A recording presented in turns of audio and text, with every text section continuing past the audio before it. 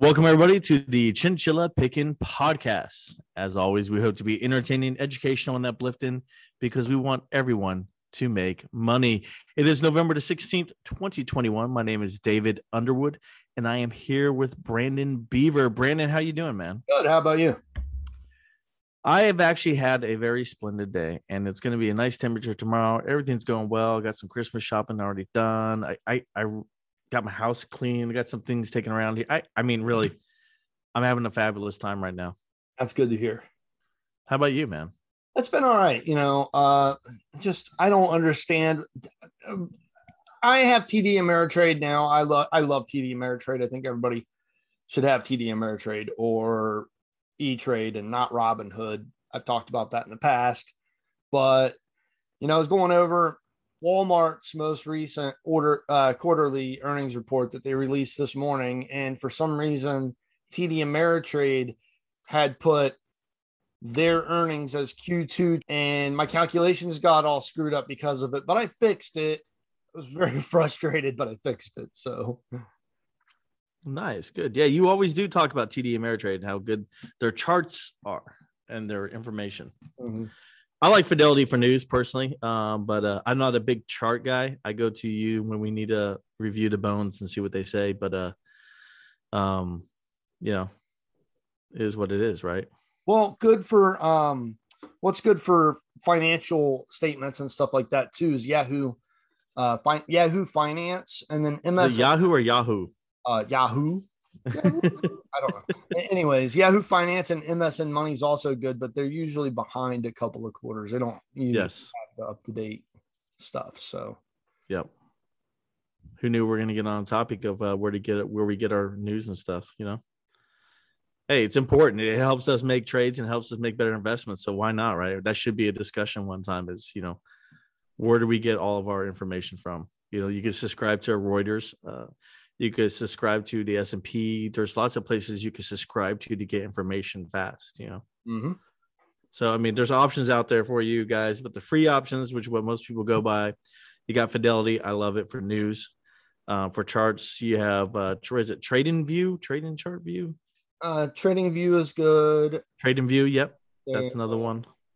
FinViz is good. I like FinViz, yep.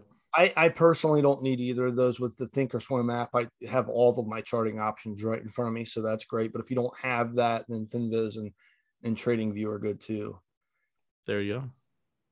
Cool, man. All right. What do you say we get into the show a little bit? Because we got a little bit to talk about. Got some meat to go through, if you will. If you're trading earnings, optionslam.com will give you implied volatility.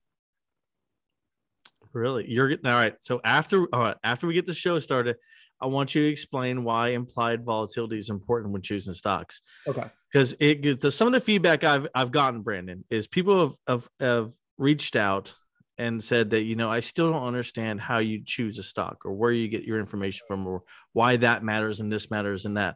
And that's why I always challenge you and question you like, okay, what does that mean to the everyday person? I'll be 100% honest with you. I have absolutely no idea how to calculate implied volatility. I used to know. What does it mean? What does it mean? Just basically, it's telling you, it'll give you an implied volatility for the week, for the month, all that stuff. And it tells you what options traders, basically it's taking all the data from puts and calls that are bought in the market. And then it's making an equation. And then it basically is supposed to tell you what people are thinking the stock's going to move. So if the stock's going to move up or down 8%, so 8% will be the implied volatility up or down. So it could go down, it could go up. And that's where people are basically estimating the stock's going to move based on their bets. It is almost always, not all the time, but almost always an overshoot. So if you've got an implied volatility of 8%, usually the stock's not going to hit 8% because people are overestimating moves. They do it all the time. Well, yeah. I mean, when you're buying, I know a lot of people who buy puts and calls on options, and they don't necessarily buy the actual move they think it's going to hit. They buy a move outside the money a little bit further up. So, because if this one moves, that one will move even more, and they'll make more money. It's all about greed, right? Right. Now, with implied volatility, oftentimes that move's already priced into the option. So your break even is going to be higher than that or equal to it or close to that. But it's always good to use for me implied volatility if I'm thinking about trading an option spread via credit spread. So I'll be selling, the spread to somebody for a premium. Question. We were meant to have an article on our website about credit spreads. We're going to have that up there soon for you guys. Just want to put that out there. It's coming. It's coming. Winter is coming. Credit spread article is coming. I think even with options, you have to be careful with them. You have to know exactly what you're doing. And I use them sparingly. Only when I hardly use them anymore. I hardly ever use them anymore. Yeah, and then you can use them for defensive posturing too, but buy a put on something that you're long on if you think that there's going to be some short-term headwinds. Yep. All right, guys, let's get into the show. Rules are this. Brandon and I get together 5 to 10 minutes before we record the show, and we tell each other what we're going to talk about. We save the live interaction. We don't discuss anything until you actually hear it live on the show. So that is all we've been told is, hey, this is a topic. I'm going to bring up this topic. I'm going to bring up. We get a couple minutes to do a quick little research if we want to, or pull it up on our screens, and then we get at it. And so this is what you're hearing. We actually say this is real. Us actually talking here is what you're hearing. You're hearing us discuss these different things. So tonight, I'm going to go first. I want to bring up a couple things. I want to start with an article, and I want to read this headline correctly. It's on the Reuters news service, and it says, U.S. retail sales surge as Americans kick off holiday shopping and brighten the economic output. Well, I have a couple concerns with this headline. One of my first concerns with this headline is that the retail sales are up, and it's only because everybody's worried about the supply chain. We had talked about this on our last show a couple of days ago. I think it was Saturday. We published it. We talked about how we were pulling forward sales. So these are sales that would normally have happened in mid-December that are happening now because people are concerned about not having presents available for Christmas. Because of that, you're looking at, yes, higher sales right now today in the retail market, but is this going to be sustained? Is this going to make it a hugely successful holiday? My feeling is no. We have yet to find out, though. We'll find out as the holiday goes on. But I believe this is a misleading article, and it's going to lead you to buy retailers when they're not as strong as they really are. Brandon, I can see you itching right now. Go ahead. Prices are up. Of course, retail sales are going to be up. That's a no-brainer. That shouldn't be the story. Revenues are only part of it. That's it. You need to look at the margins. Costs are going up as well. So what Brandon means by prices are up, guys, I want to break this down even simpler than that. So a cost of a Hot Wheels car, let's say a year ago, was $1. Now it's $1.05. So he's saying prices are up. So now if you sold 1 million of those cars last year at this time for $1, you made $1 million. But if you sell it now, you're making $1,050,000. So it looks like your sales are up a lot, but in fact, it's just the price that you're selling it at, it's up, and it's inflating that higher top line number, aka the revenue number, which is what you're seeing. So that coupled with what I'm talking about, where we're pulling forward sales, you put 2 and 2 together. Yes, you get a nice article that you see there, and it looks good. But I'm concerned that it's giving the wrong impression. And if we see too many of these articles, it's going to be the wrong impression. And I want to bring up something to show my point, right? So Mohamed El-Erian was on CNBC recently, and he talked about how the Fed has lost its credibility with making calls on TV and promoting things on TV, because the Federal Reserve went on TV back in May and June and said that this inflation was going to be transitory. And they pushed that narrative through May, June, July. I think even August, Janet Yellen was still saying it was transitory. I believe it was September is when they stopped saying transitory, and they just talked about inflation in general. Yeah, but then she randomly said she's worried about deflation. Right? Yeah. Just out of it, I'm more worried about deflation than your inflation. Yeah, that was weird as well, right? But nonetheless, So the Fed has gone on record saying that it was going to be transitory. And we, in fact, over time have found out it is not transitory. It is affecting the markets, and it's affecting how we do business and how we trade stocks and invest, what to invest in. And now, you get them saying the Department of Commerce is coming out saying that, it's going to be a great holiday because retail sales are up right now. Well, Brandon and I just gave you 2 points as to why retail sales might be up right now. And that points to it may not be a great holiday. So how do you invest with this? You don't buy retails, because if any retailer should already be up and have a move price in for the holidays by now. I wouldn't buy a retailer right now, unless there was some other news I haven't heard yet about that retailer. So as of right now, given everything that's been in the markets today, I would say, stay away from retail for right now. I'm not going in. I don't care what this article from Reuters says. That's not a buy from me. I'm staying away from it. You got to really look at these news articles and decipher them and see kind of like, okay, do I really need to use this to judge my next trade on or my next investment on? If you're looking for investment, the news articles shouldn't matter too much. You might even want to look at fundamentals. And like Brandon has brought up, we're going to have this state of higher inflation right now for the next few months or so. Who knows how long it's going to last?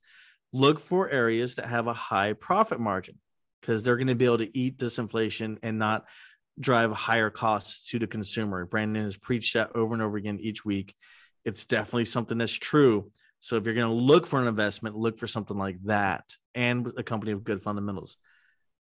You look like you want to say something. Go ahead.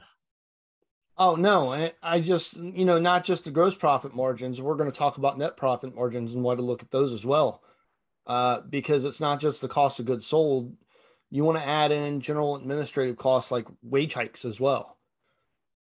Right. I mean, that's the number one cost to most companies is the employees that they hire. It's a high cost. Yeah, because employees get hurt. You got to cover that. You got to cover health benefits. You got to cover a lot of things with employees that adds up very, very quickly. Employees are a high cost to a company. But yeah, so we're looking at this. So you're looking at investments that have these that are against inflation. That's why we were preaching the video for a while. On the last show we published, I came out and I said, look, I sold most of my NVIDIA position. I sold my principal and a large portion of my profit. I kept some in there for a long-term hold on investment, but I got out of it because it's kind of floating around right where it's at, and it may move higher and I may be missing out on huge 20-30% returns, but I'm good right where I'm at. I made a lot of profit off of it. I started calling on the show at $100. So now it's at, or $200. Sorry. I wish I called it 100 at $200 and now it's at 300. So I made a good amount of money, but you got to move on from these and find other ones. One thing I will mention, is as you're looking for other ones, what, are you looking to invest, day trade? What are you looking for? If you're looking to day trade right now with the moves in Bitcoin, I mentioned also on last show, Riot.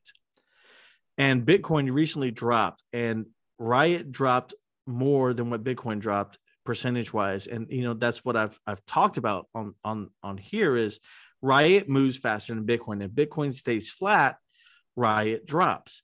Right now, I see Bitcoin staying flat. So Riot looks like it's going to drop. That's something I am so close, Brandon, so close. I'm like, I'm almost there to say it's a definite put or short, but I'm not quite there. You know what I mean? Right. Well, not quite there.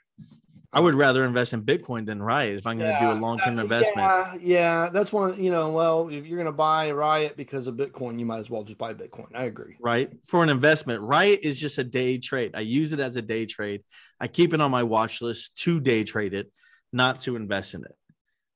And so right now with Bitcoin staying flat, Riot typically in the past historically has slowly dropped down as Bitcoin has stayed flat.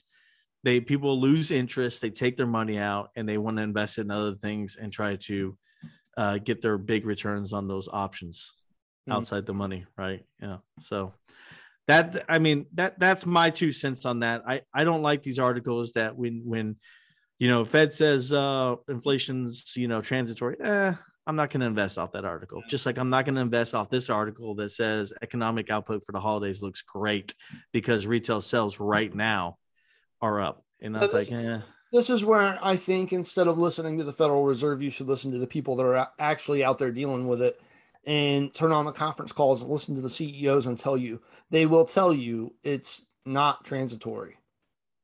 Exactly. They all said that too back then. They were all saying that back in June. Everybody, like you said, on these conference calls, I listened to a couple of them. One of my favorite guys is JP Morgan, and they even said it wasn't transitory back then. I mean, it's Amy you gotta listen to these conference calls. If you're interested in a company, listen to its conference call, because they're going to cover things that you won't hear on the news, in the news wires, on any news service. You won't hear it, and you can hear the tone in their voice when they talk about something, and you could learn a lot about how someone feels about something by how they talk about it. And so if they're not too pumped up and optimistic about the good news that are important, that must mean there's really not much there. And you can hear that in someone's voice if you listen to these conference calls. Yeah. And that's why it's really important, if you have the time and that's a company you're interested in investing in, pull up their last conference call and just give it a listen. Yeah. Or if you have your BS detector, if you've got a good BS detector, some of the CEOs and board members on those conference calls push out a lot of BS. Right. I would name Robinhood as one of those companies that does that, but he uses the right buzzwords, and he has to pause to come up with the buzzwords in his interviews. It's funny to watch. And I go, and guys, I only criticize these CEOs on these interviews because I've been trading now for almost 15 years, and I've seen a million different CEOs on interviews. And it's like, that's why I'm critical now of them when they give these interviews, because I'm like, no, I've seen 900,000 do it better than you, buddy. You gotta show up here. But yeah, that, I mean, Riot's one I'm looking to do a trade on, but it's going to be a put, if anything, or a short. It's not going to be a buy. So Brandon, we knew I wouldn't have much, but that's why I'm throwing the ball over to you, and it's your turn to take up the mantle right now. If somebody's doing their earnings call and they have to bring up some obscure accounting language that nobody in the past has ever heard of and point to that as a positive, instead of showing you their gross profit and their sales and talking about that as a positive, then you've got a problem. Right.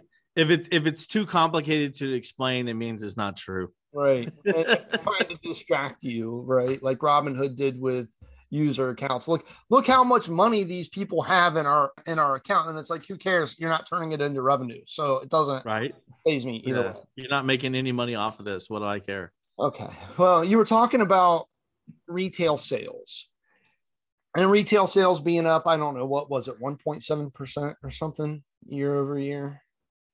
It was 1%, right around there. And I'll pull up the article while you're talking just to be sure. Walmart reported earnings today, so I just wanted to use them as an example. And I'm not picking on them too badly. They didn't have a bad quarter. They did report stronger than expected third quarter results. Total revenues were up about 4.3% year over year. I mean, that's a no-brainer. Of course they're up. Prices are up, so revenue is going to go up, right? $140.5 billion in revenue. That topped estimates of $135.43 billion. Earnings per share increased 8.2% year over year to $1.45, and that beat estimates of $1.40. So I'm more concerned with that earnings per share than I am with the revenue, but they did well there, so that's fine. Inventory was up 11.5% year over year, they said. So their earnings, they beat on the bottom line, and their inventory was up. Yeah. At 11.5% every year. Are they having supply chain issues? They said that it's not affecting them as much because of their scale. But this is another one of those things that I look at and I'm saying, okay, yeah, inventory is up 11.5% year over year. However, look at what inventories were last year when a large portion of the economy was still closed down. That's not a tough comparable, in my opinion. Right, the year over year is not very good comparison there. So, and because of their scale, because they're so big, they just have lots of inventory sitting in warehouses. Is that what they're saying? That they can't sell it, move it fast enough? No, I don't. They weren't trying. They were just. How do you interpret scale, and how do you interpret that? That's basically them being a big box store where they can set their prices better than other retailers can. and get inventory in faster. Do you now? How about this? Do you personally believe, since they're saying the supply chain issue is not an issue for them, they're going to have plenty of PS5s and Xboxes? No, and that's what I was going to get to. So yes, inventory. Sorry, I didn't mean to jump ahead. No, you're fine. Inventory is up 11.5% year over year. Like I said, it's a very easy comparable in my opinion. And then let's get into that. What is your inventory? Is it the inventory that's going to go off the shelves that people are going to come in and buy? Is it going to be the PlayStation 5s and the Xbox Series X's? No, because there's still a shortage on semiconductors. There's still a shortage on chips. So you're still not going to get those important inventory pieces that everybody wants. You may be stocked to the brim with shirts and pants and all that stuff, but what's your holiday sales really going to look like if you don't have the stuff everybody wants? They're going to have 2 more DVD bins in their store. If you've ever been to Walmart, you know what I'm saying, and you're laughing right now. So yes, I'll tell you what they have, because I was recently at one, like I said, trying to help Dave Portney out and buy his pizza. I'll give it a whirl at least once, right? Buy everything at least once for food wise, see how it tastes. And they had a lot of those, what do you call them? Those shampoo, cologne sets, those type of sets out there. They had all that set up, ready to go. And they did actually have a couple extra DVD bins. But there was, like I said, there was a couple aisles in the toy aisle that was looking bare. And that's your big aisle during Christmas is toys. Empty. That should be a big mover. Come on. Yeah. Parents, I know as a parent, I'm a parent myself. You buy more Christmas gifts when your kids are playing with toys than you do when they get older. Yeah. Now we were talking about their profit margins. Gross profit margin for the quarter came in at 25.3%. Last year was 25.5%. So small decrease there, mostly flat. Industry average for big box retailers like Walmart's around 20%. So still not a bad margin there for them. But do you think that's them eating the inflation? Has a little bit to do with that small decrease in gross profit margin. But gross profit margin, that's not the whole story either. I want to bring attention to and there's more. Okay. Yeah. I want to bring attention to net profit margin because of inflation, because gross profit margin, what you're doing is you're just taking the cost of the goods versus what you sold them for. That doesn't include increases in wages, increase of the cost of debt that you might have, cost of keeping the store on, like your energy costs, utility costs, things like that, transportation costs for the goods. That's not included in gross profit margin, but it is in net profit margin. So that's the important thing that we want to look at here. And that will help us understand if overhead costs are being contained, right? Last year, quarter 3, the net profit margin for Walmart was 3.87%. This year, in quarter 3, it's 2.22%. So when me and Dave are talking about these margins and talking about picking companies that aren't in competitive industries, companies that have their markets cornered, this is where it becomes important, because you can see gross profit margin for Walmart not too bad at 25.3%. But once you add in all of these other things, it takes it all the way down to 2.22%. That's a very thin margin that any amount of sustained inflation at these levels could really, really eat into pretty quickly in the future.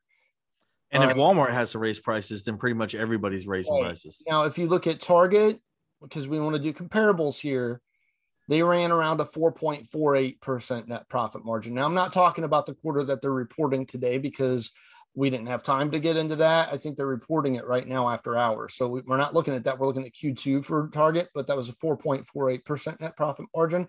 Amazon was about 5.75%. So you could see big box retailers, it's kind of a small percentage.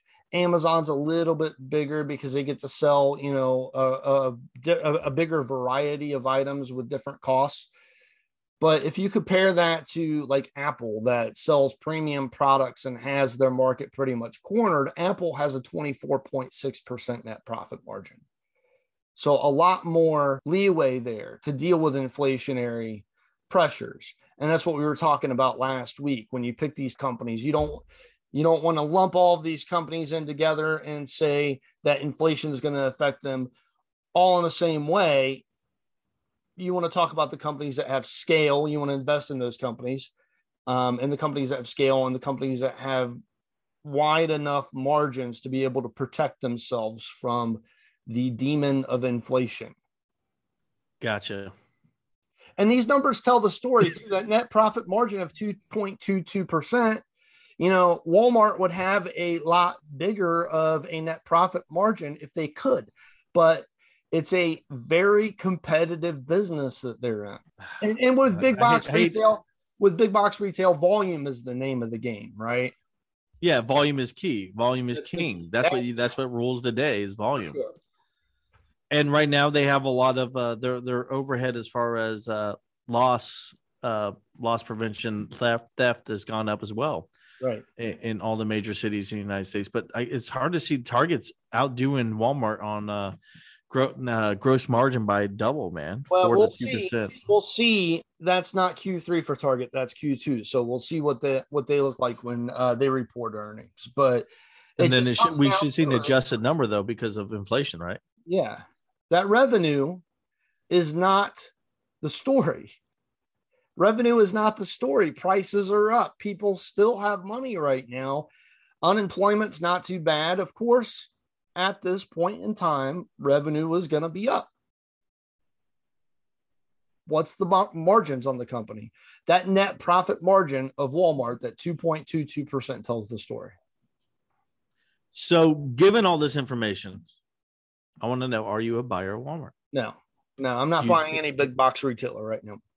Do you think Walmart's in trouble given that narrow margin? No, they'll be fine. They can sustain it. They'll be fine. I don't have any confidence in the stock price right now until we get this inflation situation cleared up. I'm not buying any big box retailer, and I'm not buying any competitive industry for that matter. Well, not just big box. Walmart is the number one retailer in the United States. Sure. And number two is Amazon. Number two is Amazon. I mean, come on. Walmart's bigger than Amazon, people. I'm not calling for Walmart to go bankrupt anytime soon. I'm just saying this is why you saw a 3% decline in the price today after earnings. Makes sense. The price drop makes sense. Mm-hmm. It's a dip you're not buying, I take it. No. Just like you, I'm not buying the retail sector right now. Yeah, I'm staying away from retail right now. I feel like there's too much that can happen with high inflation. I feel like we're pulling sales forward, and that right now what we're seeing in this quote unquote retail surge that I've seen on all these headlines is actually what was going to happen in December, and people are not going to buy in December, and you're going to see sales just drop off, but you won't see any headlines about that. Sure. No. And that leads, sorry. There's a lot of unknowns right now, what this inflation is going to do. We haven't had the inflation in prices around for a long time. It's been just this year. And if it sticks around, what's it going to do to people's pocketbooks? Then you'll see sales decline if it gets worse. Right. I mean, and this brings back, I know we touched this back in June that, hey, if inflation gets really bad, we might go see the hyperinflation of the mid 70s. And you had brought that up, and I kind of laughed it off at that time, like, haha, yeah, mid 70s inflation. I'm not laughing at that now. I'm taking that seriously now. And I'm like, we might be seeing, I don't think we'll see lines at the pump like we did. And we could pump our own oil if we absolutely had to. They would find a way to release that. But well, I see the recession and coming from the hyperinflation. Yeah. I don't think OPEC's going to want to punish the United States right now. That's what they did in the 70s. They punished the U.S. and decreased the supply of oil greatly to us because of our involvement in the Yom Kippur War. So that's a bit different. Plus, we're heading into the electrification of the economy, and oil is always going to stick around. It's always going to be there. We're always going to need it, but eventually the cars on the road are going to be electric, and the planes in the air are going to be electric. And oil producers are in this conundrum right now because the more profitable they are, the more oil costs for us, the faster the electrification is going to come. Yep. So It's not in their own self-interest to right. go ahead and pump it up. They need to stay right in a sweet spot of demand and supply so that the price stays at least manageable to us. Right. I think right now, California, though, is dealing with really high gas prices. Here in Ohio, it's not too bad. Not yet. We're around $3 a gallon, but I still remember $4 a gallon. So I'll tell you what, Brandon, there's this company that just came out a few years ago, and they make, you talking about, airplanes are going to be electric and everything's going to be electric. We're going to have electrical system. They make batteries stay cooler. And this company just released their earnings the other day, and they had a 340% jump in their top line number year over year. I just want to say it's Cooler, KULR. I don't know if you've heard me talk about this on the show. This must be a company. Did they just IPO yesterday or something? I've never. Right. It's not like, guys, I've been calling this since it was at $1.90, and now it hit 370 today, and it's going higher to the moon. Probably not to the moon, but I see a ceiling at 10 right now, unless it changes unless it comes out with more products, then it could go even higher. But yeah, sorry, that's a play on electric. Blink, but Blink's already took a gap up recently. I wouldn't buy it off this gap up. I would wait for a dip down. For sure, wait for it to fill that gap. Yep. I spent an entire episode doing the vast and expansive history of General Electric. So I figured we'll cover the breakup right now. The planned breakup of General Electric that happened while I was sick, and I needed some time to digest the news and try to rationalize it. So let's get into that. There's a good article that I pulled a lot of my information from Barron's. I will link that in the episode notes here. So we're sourcing what we need to source correctly here. But GE will break up into three companies. One will be dedicated into healthcare, another to power and energy, and another will be aviation. The healthcare spinoff is slated for early 2023. Power and energy will follow about a year later. The remaining company will be GE Aviation. So you'll have GE Aviation, GE Healthcare, and GE Power and Energy. Now, when this happened, I kind of was like, I was taken off guard by it because I didn't expect it. And I was kind of like, well, you know what? I trust Larry Culp. He's been doing a great job so far. So I want to give him the benefit of the doubt. I'm not selling the stock, but I was still very confused as to why this would happen. But so I looked into it, and there's two reasons why a company would usually elect to spin off its parts. One reason would be that the company's stock has been topping out, and the CEO and the board of directors think they can unlock more value by spotlighting each sector separately. That's not what's happening here. What's happening here is that the company is playing defense. The stock has declined over the years, and it has. If you look at GE stock, it's declined greatly over the past 10 years. The CEO and the board think they have these sectors within the stock that are being undervalued, and if they spotlight them separately, the market valuations will increase. Now, this is from Barron's. This was Barron's author here was bullish on the stock, and he gave this reason, okay? So he split it off into three sectors, the way that it's going to be split off. And then he looked at the valuations of all three in comparison to their peers. And what he said was that GE Healthcare is comparable to Philips, and Siemens Healthineers is I think that's a German company. So he's using some foreign stocks here too. So GE Healthcare is comparable to Philips and Siemens Healthineers. These companies trade around 3 times sales. So if you took what GE Healthcare has a valuation of right now, the estimated valuation of that sector, and made it 3 times its sales, that would give it a market cap of around $54 billion. The market currently values GE Healthcare at around $33.8 billion. So he thinks they're unlocking value there to take that value from $33.8 billion up to $54 billion. GE Aviation would be compared to Raytheon Technologies. We've talked about them on the show before, and Safran, which is a French company, and they trade around 3 times sales. So this would give GE Aviation a valuation of around $63 billion, where the market is currently valuating GE Aviation around $59.85 billion. GE Power and Renewables is comparable to Mitsubishi Heavy Industries and Siemens Gamesa Renewable and Energy and other power makers which trade around one-time sales. This would give GE Power and Renewables a valuation of around $34 billion. Right now, the market valuation of GE Power and Renewables is $19.63 billion estimated. Now, if you do the math here and add all of this up, the estimated valuations of the three parts of GE, it would equal to about a market cap of $151 billion. GE currently, as of today, has $113.15 billion. And if you want to try to figure out what's that mean for the price of the stock, okay, so you would take that $151 billion, divide it by the shares outstanding, and you would get a per share price of around $130. So that's this guy's price target. $130 for General Electric. The price of GE right now is $103.28. So that's a pretty good upside there to $130 if he is correct. And so a lot of So I don't mean to interrupt you, dude, but I'm going to. A lot of companies. The estimation. Let me just tell you how this is estimated. Okay, so all right, go ahead. It should be noted that all these estimations, trying to figure out what valuation the market is giving each sector in a conglomerate, is very difficult to do. Usually, one would take the percentage of sales that each sector has over the whole of the conglomerate, then figure out what those percentages would translate to as far as the market cap goes and as far as the stock price goes. So that's how that works. The estimations are just what they are. They are just estimations.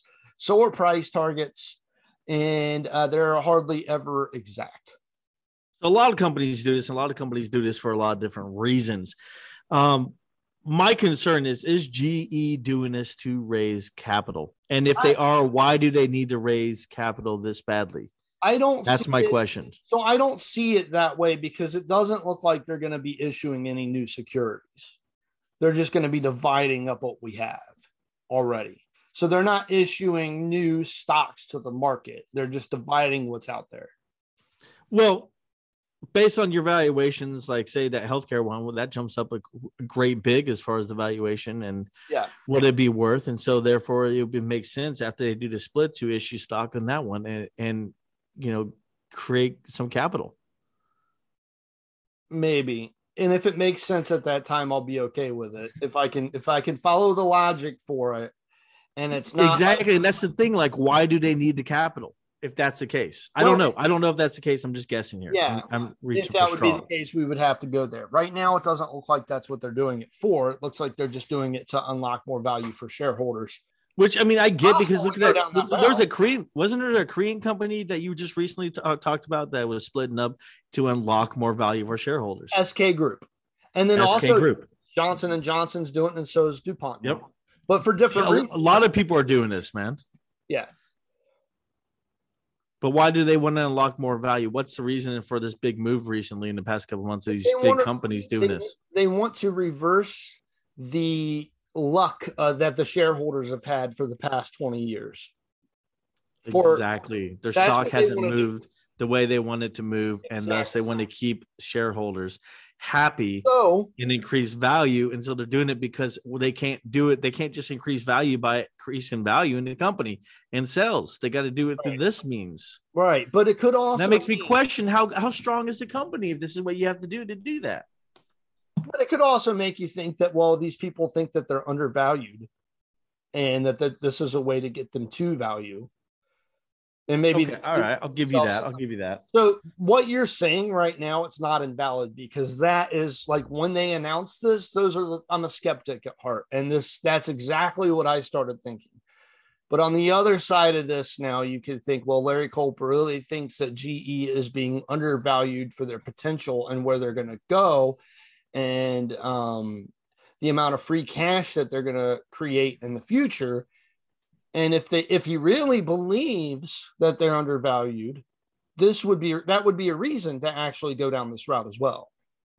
I agree. True. Yes. But the thing is, we don't know. And so us as retail investors need to make our voice known as to what we think it is by buying or selling or not buying. Right. Or selling. So I'm still in the stock. I'm not selling it. Well, I wouldn't now with a 30% upswing. Yeah, no, I would stay in it there for you, buddy. Yeah. But I'm not buying it. I am not. Yeah, I don't. I'm neutral on this news, so I just want to put it out there and let people think about it. And I think we're just going to have to see what talks amongst yourselves. Here's a talk. Yeah, exactly. Yes. All right. Fair enough, man. I was bearish on this. I was like, oh, what is happening? And I kept the stock and I wanted to digest it and rationalize it because I trust the CEO and he's done a really great job so far. So we'll see. We'll see what comes of it. All right. Cool. What else you got for us? Or that's everything. All right. So then let's go into final thoughts. Final thoughts. Brandon, you always go first. Go ahead. If you're seeing these revenues come in for retail, that is not the whole story here. Revenues beating, I don't care. Maybe next year, if we've had sustained inflation, if revenues are still beating and it proves everything we've said about inflation wrong, then I will care then, and it'll be a good thing. But right now, we still have all the stimulus that's been injected into the economy, all of this extra money that we're still going through at this point in time. And of course, there's going to be money. Of course, we're going to have money right now. The question is, will we have it in 5 or 6 months? That's where you're looking at revenue in 5 to 6 months down the road. Right now, it shouldn't matter. Right now, the margin should matter. I like that. That's a very good point. Margins should matter. My final thoughts are the same as yours, guys. Look at question these retail numbers. Question really any news story you see. Read it, take it, read, and take what you can from it, but question it. I like that. I like that thought process. And margins should be what matters right now. You have to be able to look beyond what's right in front of your face. Yep, exactly. I do think Riot's going to take a dip tomorrow or next day. It could be right now. It's probably jumping as I record this. I better make sure. Yeah, Bitcoin's going up as I talk. So I mean, see how much I know, guys. But if Bitcoin stays flat, Riot will slowly dip down. That's what it's historically done. And if Bitcoin is staying between that 60 and 63 mark, that's really a flat move for it. And so therefore Riot will slowly dip down because people lose interest in it. So that's my final thought, but also the retail numbers, don't believe them, guys. Right. All right, guys, we hope we've been entertaining, educational, and uplifting because we want everyone to make money. Have a good night. Have a good night.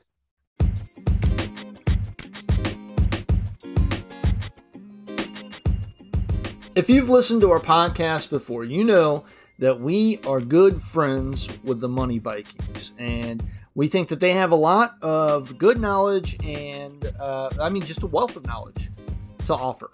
About 60 years worth of knowledge and trading experience between the three, between Greg, Bob, and Jerry. Now, I have some good news for you because they have announced a premium program. It's the Money Vikings MVP premium content. Okay.